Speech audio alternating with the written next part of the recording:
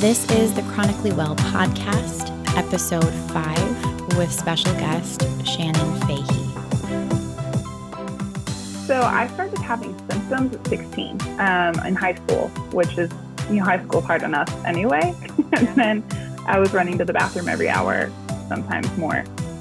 And then I went to college and, college was stressful and it got worse. It got so bad and I was getting pain and the frequency was really bad. And so I went to a urologist out there about a week before my 21st birthday. And for reference, I'm 25 now. About a week before my 21st birthday, I got diagnosed with interstitial cystitis. Fibromyalgia and interstitial cystitis are often comorbid, so they happen together a lot. That didn't start until grad school. That started while I was in grad school. And oftentimes they say it can be triggered by immense stress or trauma, whether it's immense emotional or physical, or mental or whatever. Trauma can trigger fibro. I want to take the stigma away. I want to, so many people struggle with these things and more.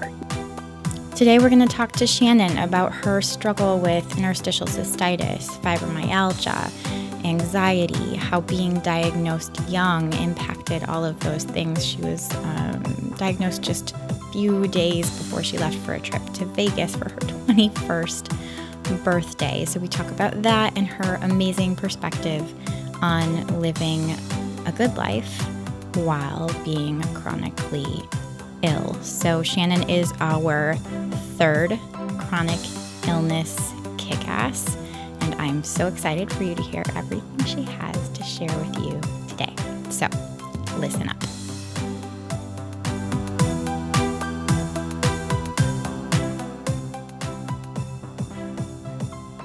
Hello, everyone. I am here today with Shannon Fahey. She is a wellness blogger, chronic illness blogger. She's over at simplyshenanigans.com, and we're going to give you guys her other handles at the end. But I ran into Shannon on Instagram, I think is how we connected. Yeah.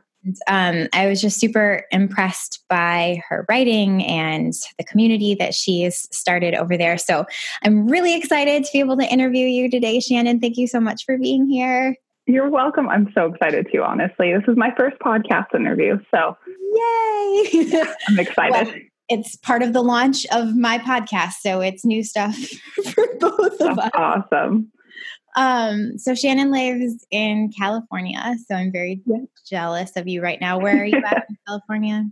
I'm about halfway between LA and San Francisco on the coast in a really small town called Atascadero. So some people may have heard of San Luis Obispo. There's a university there, but it's beautiful. It's, I'm 20 minutes from the beach and there's wine country and all that stuff. So I love it here. Awesome.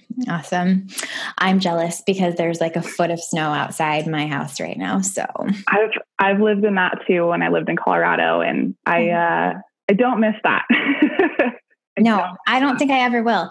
It's fun for the kids to play in, but personally, I won't miss that if I ever move. So I'm talking like I'm moving. All right, we'll get on task here. Sorry, I just am really jealous of California. It's okay. Just come visit. So I think that we connected on Instagram because we both have interstitial cystitis, correct? Is that yep. Okay.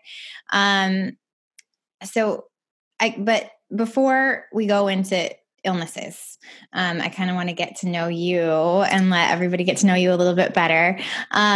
You're done with school. You said you just graduated. What did you go to school for? I got my master's in agricultural economics. Wow. Yeah. I did that at Colorado State University. As I said, I lived in Colorado. Okay. And I graduated in May with that. I finished it here in California, but that was a challenge. And who are all of these animals that I see in your posts? I have a lot of them. So I have my dog Bailey, who is staring at my bedroom door right now because there's a cat on the other side of it, who is Willie, who is technically my parents' cat. I'm living with my parents at the moment. Just getting on my feet with a new job and everything. Sure. Yeah. And then she's such a fun little fluffy cat. I love her so much. And then the horse is Prancer, who I've had since my senior year of high school. He was my high school and college rodeo horse, and I love him dearly. And now he's just kind of retired and hanging out. I still ride him all the time, but we just don't rope anymore. And then I've got my parents' dogs, who I have Runny and Baloo, who are Bernese Mountain Dog and an Australian Shepherd. And then my dad's two dogs who live just south of here. There's a Beagle and a Chihuahua named Gracie and Turbo. Yeah. So a lot of animals. There are, I always see a different animal on your Instagram. Yeah. And then I dog sit a lot too as kind of a side hustle. And so you'll see those a lot on my Instagram and Facebook, Snapchat, all that stuff. You have a heart for animals, obviously. I love them. Actually, one of my degrees, my bachelor's degree, is in animal science. So, yeah. Well, we'll have to talk a little bit about that and your illnesses here in a bit. Yeah. So you do have interstitial cystitis. I just kind of was curious about how long you've had it. How did you get the diagnosis? It can take people a very long time to get it sometimes. And then what has maybe helped you? Have you gotten things under control? How so? Go. Yeah. So I started having symptoms at 16 in high school, which is, high school is hard enough anyway. And then I was running to the bathroom every hour, sometimes more. And that was rough. But originally the urologist was like, oh, it's just an overactive bladder. You're fine. Take some meds. We'll be good. Mm-hmm. And I thought I had it under control. And then I went to college, and, college is stressful, and alcohol is involved in college. Sure. Coffee, lots of coffee. Yes. Because of the alcohol. Yes. And it got worse. It got so bad, and I was getting pain, and the frequency was really bad. And so I went to a urologist out there about a week before my 21st birthday. And for reference, I'm 25 now. About a week before my 21st birthday, I got diagnosed with interstitial cystitis. They gave me the whole IC diet list, which, no coffee, no alcohol. Terrible. Favorite things in college. And anyway, and it was a week before my 21st birthday, and I was going to Vegas. No. Yeah. So I said, well, no, I'm still drinking. Yes. So went to Vegas, and it was so bad. I got up about every 10 minutes on the plane ride home from Vegas. It was horrible. The flight attendant thought I was physically throwing up. I was not. Anyway, so I've had it symptoms since 16, a diagnosis since 21, 25 now. I had it under control. And then in grad school, it got worse again because of stress. And I'd pretty much stopped drinking, but intermittently I'd drink a bit. And I now haven't had alcohol that's my biggest trigger food. So I haven't had it in almost a year and a half now. So that helps. And then I got some treatments here. I got bladder installations here, which were scary, and I didn't like them. But, they help a lot for me anyway. And pelvic floor physical therapy. Those have been my two biggest tools in helping this. And then marshmallow root, of all things. I take marshmallow root capsules daily. Did it help you? That's impressive. So I got I had the bag of the actual marshmallow root, and I would let it. It's so gross. Terrible. And then it really didn't do anything for me. So I was just like, well, this is dumb. I'm not drinking this anymore. But that's cool. But I think this is a good point. This is good what we're finding here, because what worked for you is absolutely stuff that didn't work for me. And I think that's very typical of people with IC. I think that big time. Yeah. They think that there's one way to do it, because installations, I tried, I think 6 of them before they were like, okay, no, it's not working. So we're just going to be done. So they didn't work for me, but I think about 50% of people is what I've heard it's worked for. So I'm so glad that was helpful for you. Well, and then other medications and things like that, like Elmeron helps a lot of people, and it didn't help me. Yeah, it helps me. Yeah. So exactly. And there's some people who can tolerate coffee and alcohol really well, and I can tolerate decaf. Well, that's good. Yeah. You can at least get the flavor of it. Yes, I love coffee. But yeah, so that's you drink a nice substitute. Let's throw that in here. Yeah. You always are posting about that. Can you, if there's anyone watching that has IC that would like to have an alternative, what is it that you drink? So I've tried a few different alternatives, just like regular herbal tea. I've tried dandelion root tea, which is a lot of people use as a coffee alternative. That actually made me pee a lot. I don't try that. Stay away specifically from that. But what I try, or what I use now, is a coffee substitute called Rasa. It's an adaptogenic coffee alternative. And it's this tiny little company out of Boulder, Colorado, owned by a woman named Lopa, and she's amazing. Her and just like 3 other people, and they bag it all themselves. And so I drink their regular Rasa, which has all sorts of herbs and good stuff in it. And then their cacao Rasa too, which has this amazing chocolatey smell and a really nice, like subtle chocolatey flavor. And I drink that black, if you will. And they have another one that's a coffee Rasa blend for people who aren't ready to fully kick that coffee or just don't want to, which is fine too. But honestly, like, I was super pleasantly surprised when I first tried it that it didn't make my IC flare. They even asked the owner, I was like, oh, do you know what the pH is? Because as you know, like a lot of acidic foods tend to trigger IC flares. And the pH is around 6, which, 7's neutral. So that was awesome. I was so excited. And regular coffee, I think the pH is like 4. Yeah. So I was very pleasantly surprised with that. And I drink it pretty much every day. Sometimes I go hot chocolate, but pretty much every day. That's awesome. I'm so glad that you found something that works. So you guys got to go try that. I will put in the episode notes a link. Yeah. I'll put your link on there for people so they can. Please do. Yeah. And it is an affiliate link. So if you use it, I'll get a little kickback, but I drink it every day. So let's help Shannon out and help ourselves out. Ditch the coffee. Drink something that won't hurt your blood.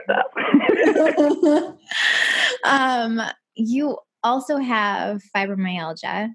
Is that correct? Yep. Okay. That is correct. And can you tell me a little bit about that, how that's impacted your life, diagnosis? Yeah. So,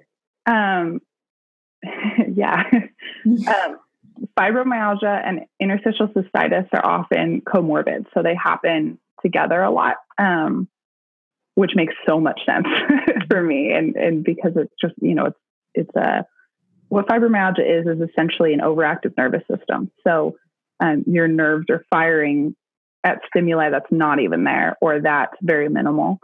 So it's a lot of chronic pain. It's a lot of just like, why does my knee hurt I'm sitting here? Like I'm literally not doing anything. My knee hurts, or my shoulders hurt, or my back. My back's the biggest one. And then of course my bladder. And so that didn't start until grad school. That started while I was in grad school. And oftentimes they say it can be triggered by immense stress or trauma, whether it's emotional or physical, or mental or whatever. Trauma can trigger fibro. And I think that's probably what happened with me. Grad school was probably the hardest time in my life. And I was not in a great physical or mental health space. And so I was just in constant pain. I was exhausted. I didn't want to get out of bed. Like functioning was horrible. So sorry. It was rough. That's part of why I came home to finish up, and I went on medical leave for a little bit to get it handled. But I saw a rheumatologist here on the Central Coast who did some tests to rule out lupus or Lyme or any of those other ones that have similar symptoms. And he was like, well, symptomatically, this is probably fibro, because there's no like chemical test they can do. Right. That's pretty much how they have to do it, or the pressure point test, or I'm going to call it a pressure point test because I can't remember the actual name of it right now. So that's how I got that diagnosis, and that was about a year ago. And that it's just really made me kind of reprioritize. So I notice I get exhausted from doing like normal stuff, like running errands. It absolutely wipes me out. Work yeah, it's exhausting, but it's work. So when is it not exhausting? Right. And I just have to be a little more careful. I have to know like when to rest and when to go have fun. And it's not like you can't have fun with it. It's just kind of prioritizing, okay, what's actually serving me? What is important to me? What do I need to do? And then everything else comes afterwards. And that's okay. I'm a pretty low key person anyway. I'm very much like, I'm just going to lay in bed with my dog and read a book or watch Netflix. So that's fine with me.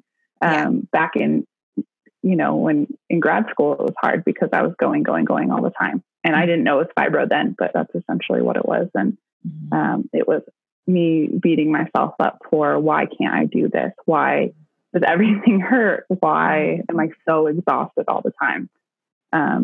But yeah, I think I have a really good balance going. I'm on some good meds that help me a lot, and they help me sleep, which is a big thing.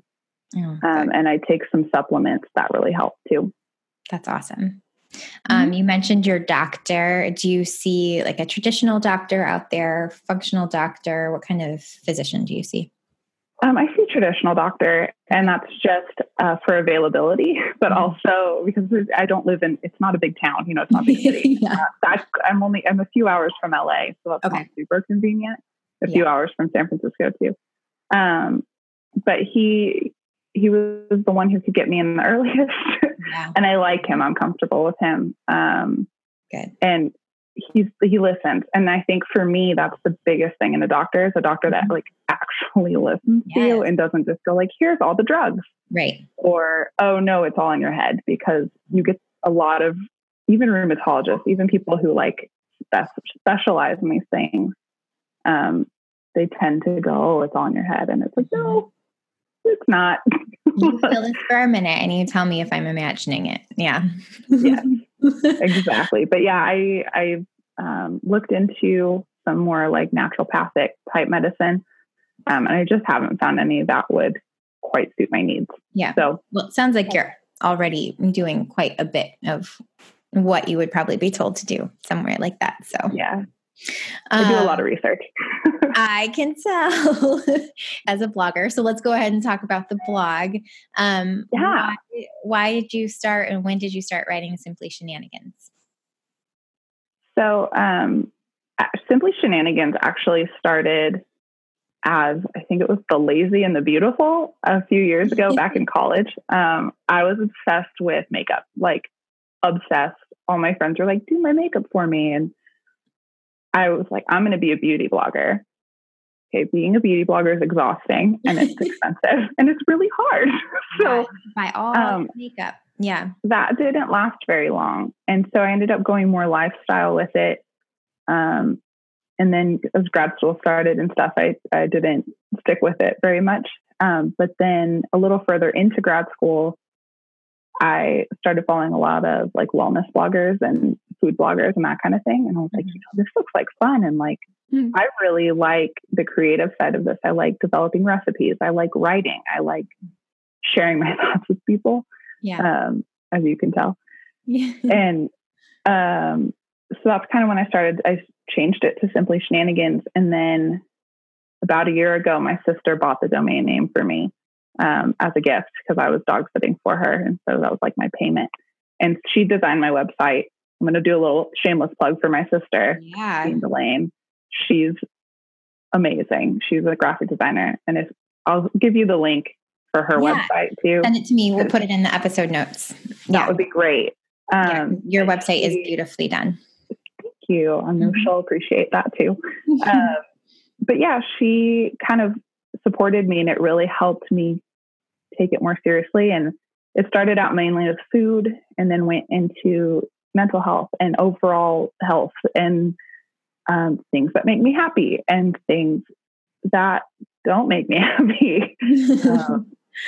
Things I'm enjoying, or random thoughts I had, because to me, wellness and blogging don't need to just be about one thing. It doesn't need to just be food or exercise or whatever. It can be all these different things. And so that's kind of the space I'm out with Simply Shenanigans right now. The space I'm in with Simply Shenanigans right now is what's served me, what's serving my readers, And it's this idea of life is multifaceted. It's dynamic. Health is dynamic. It's not just vegetables and running. It's all sorts of things. So I want to talk about all of those things. That's awesome. I love that. That's why I love you. It's a holistic approach and I love it. So you've kind of already hit on this, but you've got things separated into food, body, mind, spirit. So you're saying these are kind of part of the whole person. Yeah. Why did you choose those specific ones? Just because, sorry, you've kind of already answered this. But. Yeah. No, that's fine. The food one is pretty self-explanatory. I love food. Like, I love food. And I know I like to eat healthy. I like to eat vegetables, even though I just made a little joke about that. I do like vegetables. I like they fruit. Are included. They're not the entire thing. Yeah. Exactly. But I also really like cake and cookies and fried things and all the foods. Yes. And I don't think food needs to just be like healthy, quote unquote, healthy foods for them to be healthy, because food isn't just serving one purpose in our lives. It's not just food. Like, it's not just giving us energy in the form of calories. It's also an emotional thing. It's also sometimes a spiritual thing if it's, religious or whatever. Food is so much of our lives and our culture these days, all cultures. And it's so important to me, and I love food. So food, and I like recipe development. I love food too, so I get it. And recipe development is so good. Can you hear my dog whining? Because my dog is whining. Bailey, come here. No, I can't hear at all. Okay, good. She was whining at me because it's about 30 minutes until her dinner time. Oh, she knows. And she knows.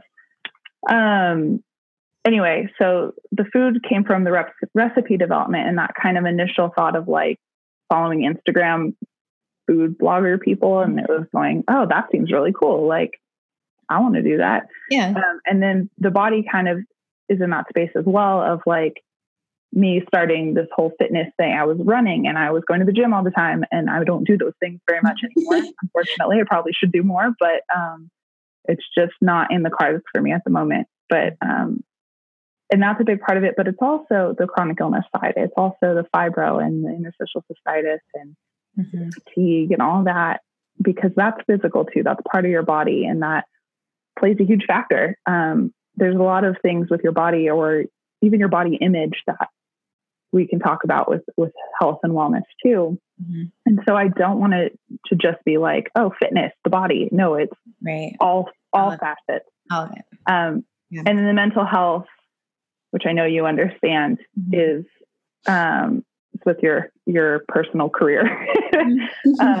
It's talking about anxiety and depression and mental health and mental illness and happiness and not happiness and all these things that I think as a society we're taking steps towards talking more about and taking the stigma away from. But I want to help. I want to move that along too. And I want to be open about it. And then the spirit is kind of everything else. It's what's bringing me joy, what is making my life better, what's making me fulfilled. How am I prioritizing things, that kind of stuff. Like it's the everything else that makes me and makes you. It's the spirit. And so that's kind of, like you said, it's a holistic approach. And that's what I want to talk about, because wellness, health, it's all of those things. Yeah. So I really wanted to talk about that on my blog. I love that. It makes so much sense. You just hit on this a little bit. And if you feel comfortable talking about it, I know you've mentioned before that anxiety and depression have been an issue for you, and as someone else with chronic illness, usually that's something that goes along with that. But if you feel comfortable telling me a little bit more about your experience, I would love to hear more about that. Whatever you. Yeah, I'm pretty open about it.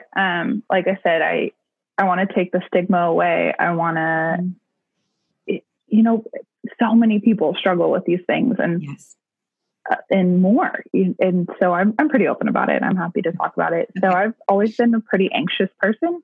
As a kid, I had severe separation anxiety from my mom specifically, which I obviously didn't see until later on in life. I was like, oh, that's what that was. But I've always been a bit of a perfectionist, a bit of like, oh, it's never enough. It's never good enough. I'm never doing enough. I can always be studying more. I can always be doing more, working more. Oh, I'm not staying as late as that person at work. Oh no, I'm doing a bad job. That kind of stuff. So overthinking everything. Yeah.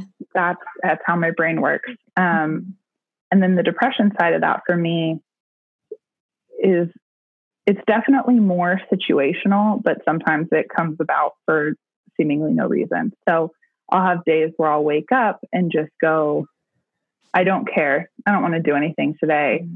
Nothing's going to make me happy. Even things that always make me happy. Oh no, I don't care. I don't want to do that. I don't want to do anything. I don't want to leave my bed. I don't want to leave my room. Mm-hmm. And then you get those two things together and it's like, I'm not going to go anywhere. I'm not going to do anything.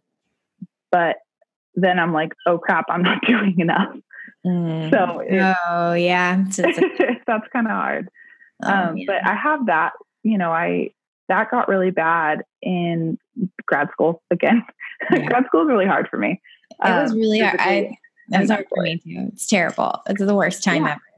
It was and everybody's like, oh, of course it's hard. It's grad school. And I'm like, no.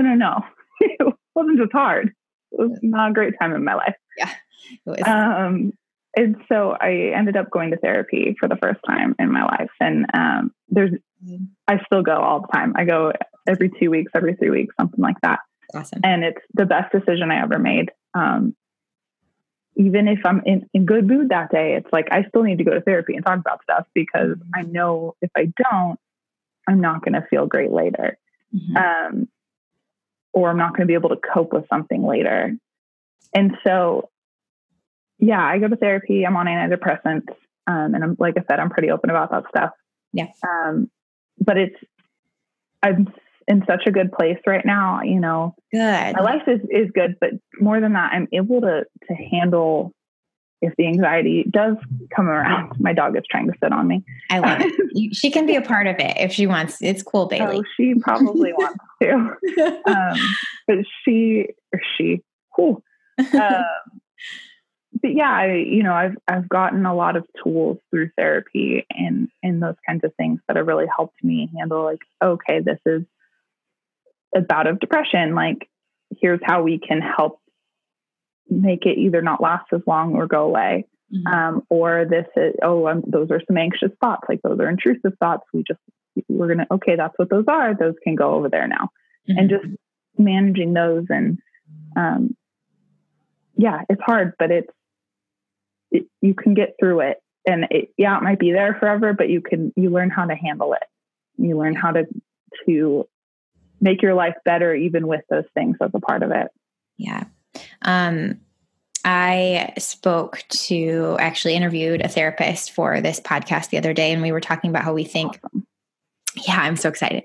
How we like doctors should hand each patient like a card for a therapist. And you sound like you would definitely second that. Yeah, I think I don't care how mentally stable you are. I think everybody should go to therapy. Yes. Everybody. Chronic illness, no chronic illness, anxiety, no anxiety. You need to see one. Yes. Yeah. That's my theory. Any tools that you learned from therapy? I mean, acknowledging the thoughts. That's a big one. Yeah. Huge. Anything else that you found particularly helpful that someone might find useful? Yeah, breathing. Breathing is a big one. I know that sounds like we breathe. No, that's what the therapist said the other day. Structured breathing. Mm-hmm. I was having a panic attack in grad school of all time. Your favorite time. And my favorite. And I had to call one of their hotlines because I couldn't get out of it. Mm-hmm. And they gave me that. You breathe in for 4 seconds, hold it for 4 seconds, breathe out for 4 seconds. And if I feel myself start to spiral, which I'm not much recently, or mm-hmm. haven't much recently, that's kind of a big awesome. Tool for me. And then meditation is huge. I don't do it as much as I probably should, but it's just helping. It helps you kind of quiet your mind and just let things go. So once you're in that anxious space, you're able to do that a little bit better. Yeah.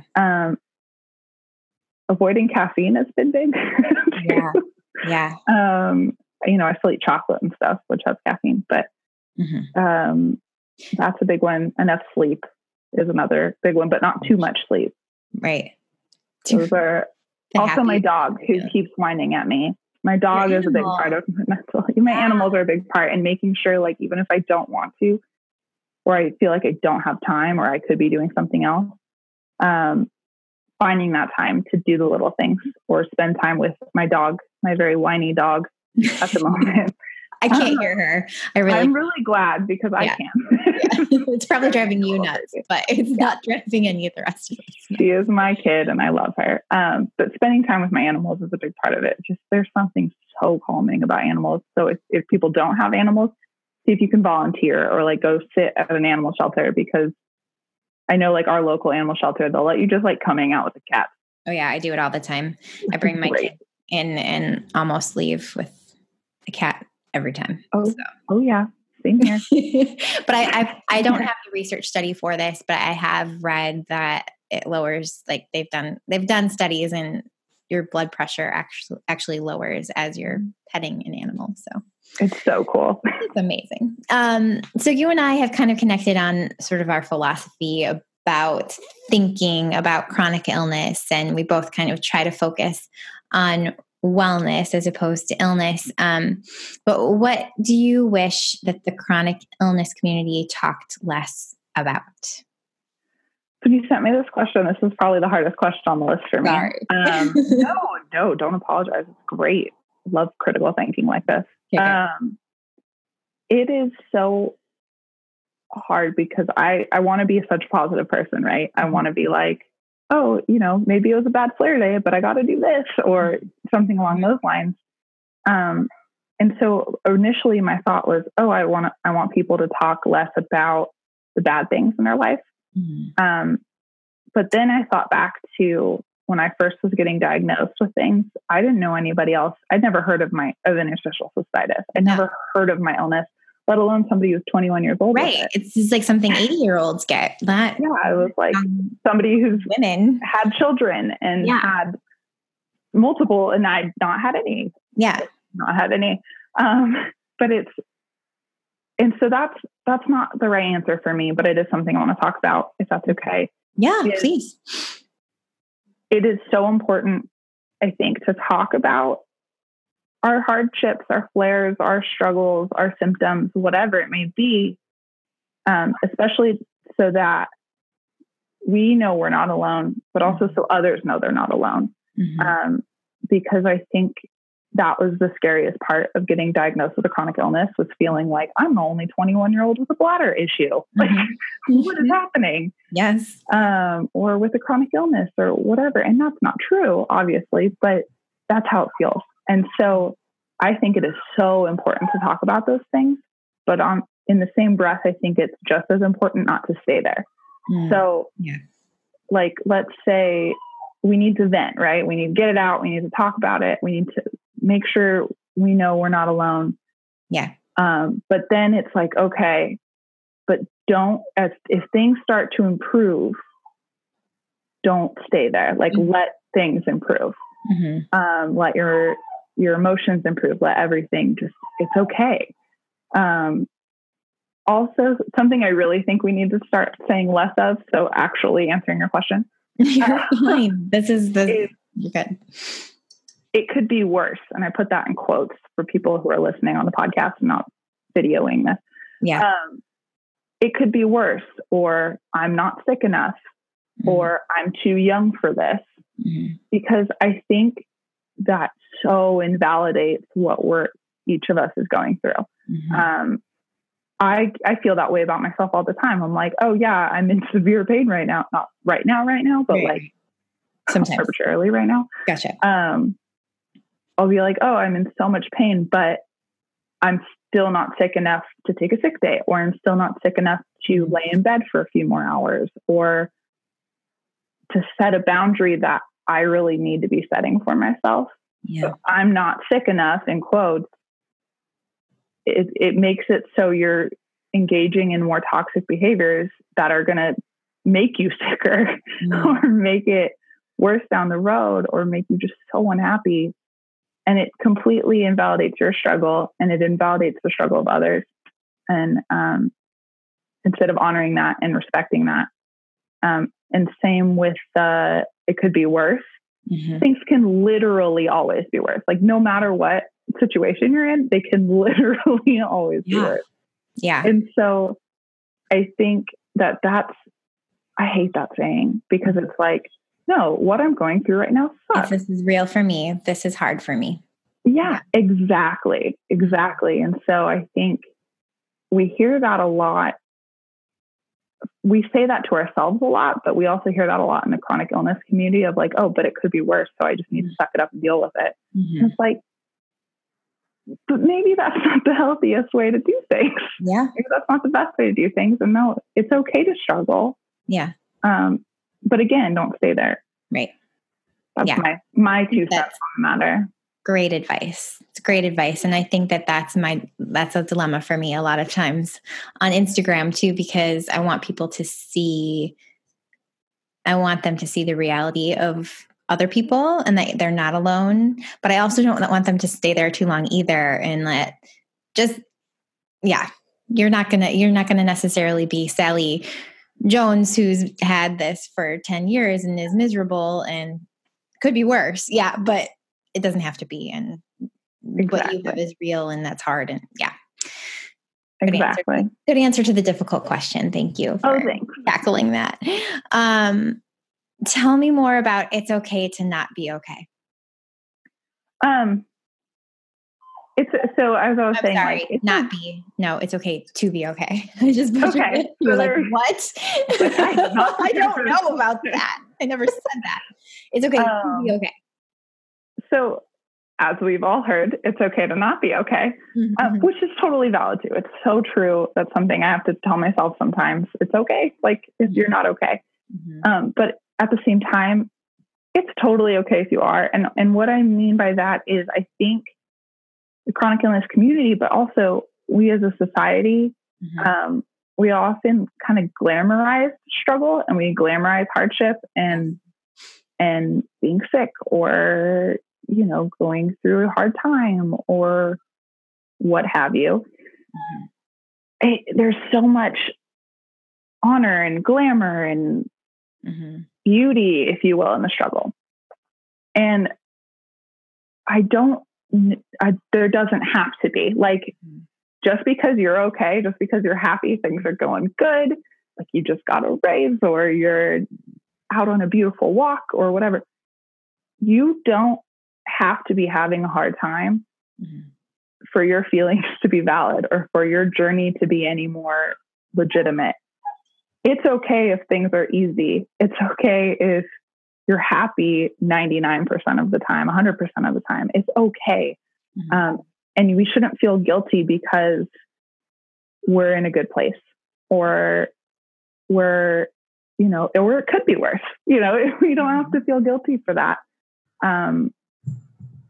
Because a good part of life is knowing when it's good and honoring that and being happy and embracing the happy. Life shouldn't all be about struggle and hardship. It should be about good things too. That's kind of my theory on it. Like, let's stop making it so like we feel guilty for feeling good. Like, let's just feel good. Let's be okay with that.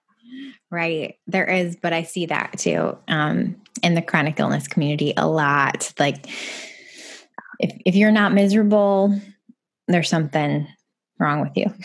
So I think it's totally. Yeah. I think it's awesome that you push that message. How has creativity helped you with your physical and mental wellness? I think it's helped more with my mental than my physical overall. But they're hand in hand. It's an outlet for me. Like I draw, I write, I cook. Those are my outlets. Those are my ways of like putting either my anxious energy or just my like regular energy out there in the world. And it really helps me. I'm a better writer than I am a speaker. And I think all writers, that's true. Sorry, I interrupted you, but I think you're right. Common. Yeah. Okay. It's terrifying that like, I hate being on a video. Okay. But yeah, it's my way of working through things and getting out there. And like I said before with the writing specifically, it's my way of feeling like I'm not alone too. Other people reading that and going and resonating with something that I said is super fulfilling. And it makes me go, oh, okay, I'm not crazy. Or, oh, okay. Mm-hmm. My feelings are valid. And then somebody trying a recipe and going, oh, okay, that's delicious. How does it have no added sugar? That kind of stuff. That's helped me a lot with my mental health, and just feeling more validated, I think, and feeling more comfortable in my own skin, and more confident in what I have to put out there. And then physically, honestly, like with the chronic illness thing, it's a great distraction. Yeah. It's a great, if you're having a bad symptom day, a bad flare day, it's something to do. It's something that you can't, like, you feel like you can't do anything. It's a great way to just be like, oh, look, I can do this. I can do this. It's empowering. Yeah, exactly. Mm-hmm. That's awesome. What resources do you wish you had had at the beginning of your journey with chronic illness that you have now? Wish you could just hand on back. Honestly, I think it's that knowing I'm not alone. Like, part of what drew me to you and your blog and your Instagram was like, oh my God, somebody else, another young woman who has interstitial cystitis. Like, this is so exciting. And you were writing, and you were writing so well about it, and our experiences, although different, were similar. And I wish I'd had more of that. I obviously don't wish this on anybody, but I wish I'd had more of that network and that I have a great support system in my family, but having people who get it, people who are going through similar things. So like those chronic illness communities on Facebook and stuff, as hard as they can be to be in sometimes, there is also a factor of that is great for me to have, because it's me going, okay, like I can share this and somebody's going to understand. Yeah. If I am having a hard time. And so I wish I'd had more of that. I also wish I had more access to research. But like, that's something I just had to find on my own. And that's okay. Like the first couple doctors I saw about it just didn't have a lot. Like the urologist I see now, I love him dearly. He's great. I've been seeing him for years, but he's always joking around about how like I know more than he does about interstitial cystitis. And it's because and he knows a ton, like he's great at his job. Don't get me wrong. Yeah, sure. But I'll like come in with like little tools and things. And he's like, how do you know this? So we have a lot more time to focus on the research for our disease. And it's just it's not taught very much. Yeah. If at all. At all. Yeah. I had a doctor tell me, she's like, there's no way you could have chronic illness. There's no way you could have interstitial cystitis because it's a chronic illness. And I was just like, okay. It doesn't even make sense. I feel like she needs to go back to school a little bit, but like that was kind of a norm then. It was just sort of like, yeah. The first GP I saw after my diagnosis, I told them about it and they never heard of it. Yeah. That was a little disheartening. So just knowing what I know now and having access to the doctors and the resources I have now, like in general, and I mean like articles and papers and communities, those kinds of things, I think would have been great at 21 years old. Yeah. I'm so sorry you went through that so young. Oh, it's okay. But you're awesome and you're helping people who are also going through it. So, yeah. I think we've already kind of hit on that one. that one. Sorry. What is your favorite recipe that you've vlogged about, or what is one that we can't live without? And I will do it if you've got it on your blog. Yeah, that would be awesome. So I think I have two favorites, and they're both cookies because I have a massive sweet tooth. And one of which I make all the time, like almost weekly, is my banana bread breakfast cookies. Yum. And so if you make them the way that the recipe states, there's no added sugar. So like the chocolate chips I used in that original recipe were 100% cacao. So they don't even have sugar, but you have to like really like dark chocolate for that. I do. Because they taste like it. But the banana adds the sweetness. So it's just a real pure natural sweetness. They're gluten-free, vegan, all that stuff. Oh yeah. I love to make these. They're amazing. So on that recipe, there's chocolate chips and walnuts are kind of the main, like, not toppings, but fillings. Gotcha. I don't know if those are the right terms. I don't know. I'm a great food blogger. Excuse me. But I do chocolate chips and coconut flakes a lot because the coconut brings in a little more of that sweetness, that natural, no added sugar sweetness. And I tend to use like 85% cacao chocolate chips on a more regular basis. The 100% cacao ones are pretty expensive.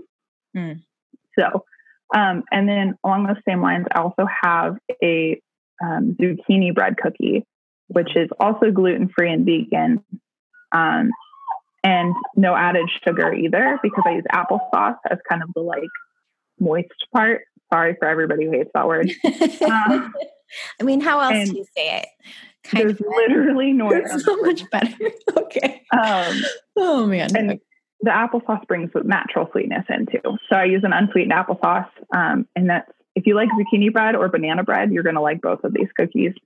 And yes. And if you want to add sugar, like my sister visited a few weeks ago and asked me to add sugar to them. So I did. I only added about a quarter cup because I didn't want to add much. My dog is freaking out. She's ready to eat. Yeah, she's hungry. She also might have to go to the bathroom. She can wait a few minutes. A great mom. Done, Bailey. But yes, if you like zucchini bread or banana bread, you'll like both of these. Add sugar if you need or want to. That's fine. I'd recommend starting at about a quarter cup and working up from there if you do want to add sugar. But you don't need it. You don't need it. I promise. Those are my two favorites. Yum. Okay. So email me that link to those as well. And I will. Show notes. They'll be there. You can get baking right away after this episode. Okay. So we're going to end. Bailey's got to go to the bathroom and eat her dinner. So we're going to rapid fire through these. All right. Great. Okay. So what is your current mantra?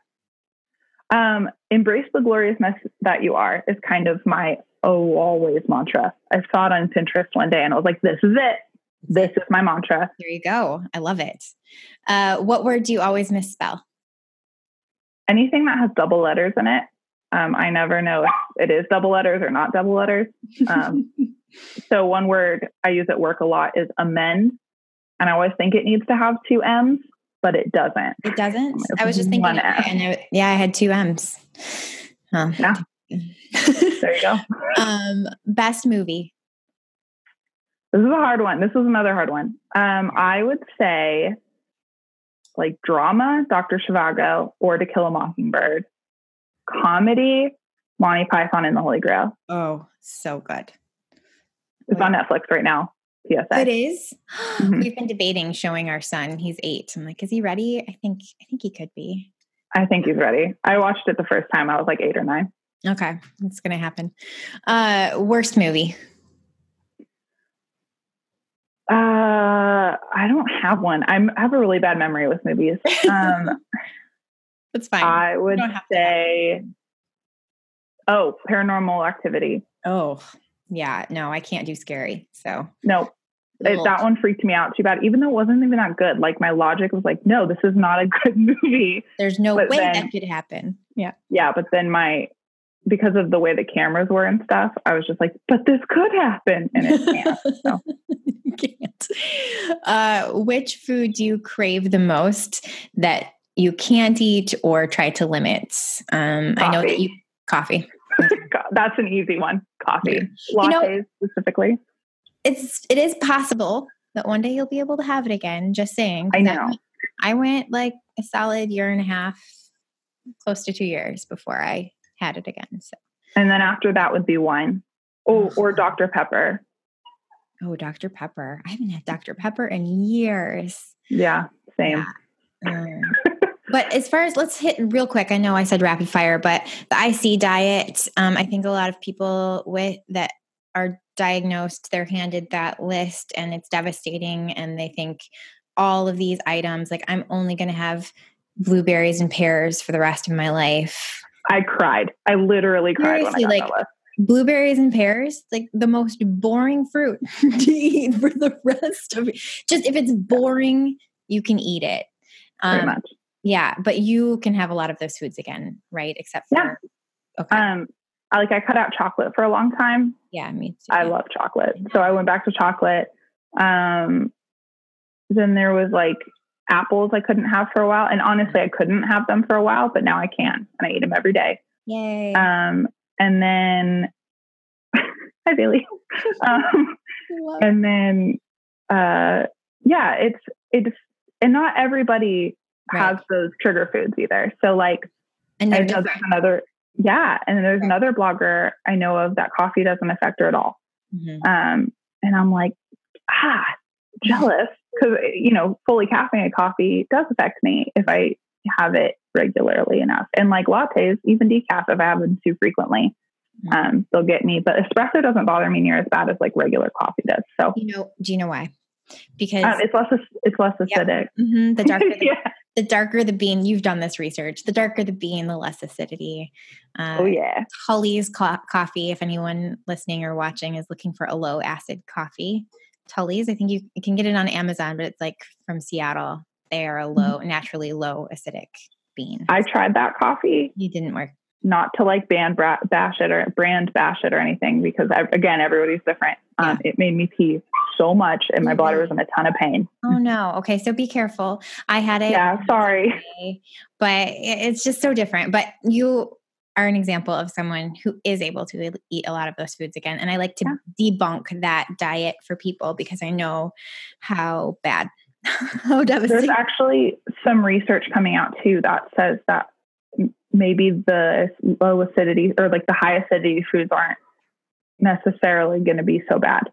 I'll find the research and send it to you, but I'd be interested because I've done like some research into it too. And the body actually turns acidic food into alkaline, especially citrus.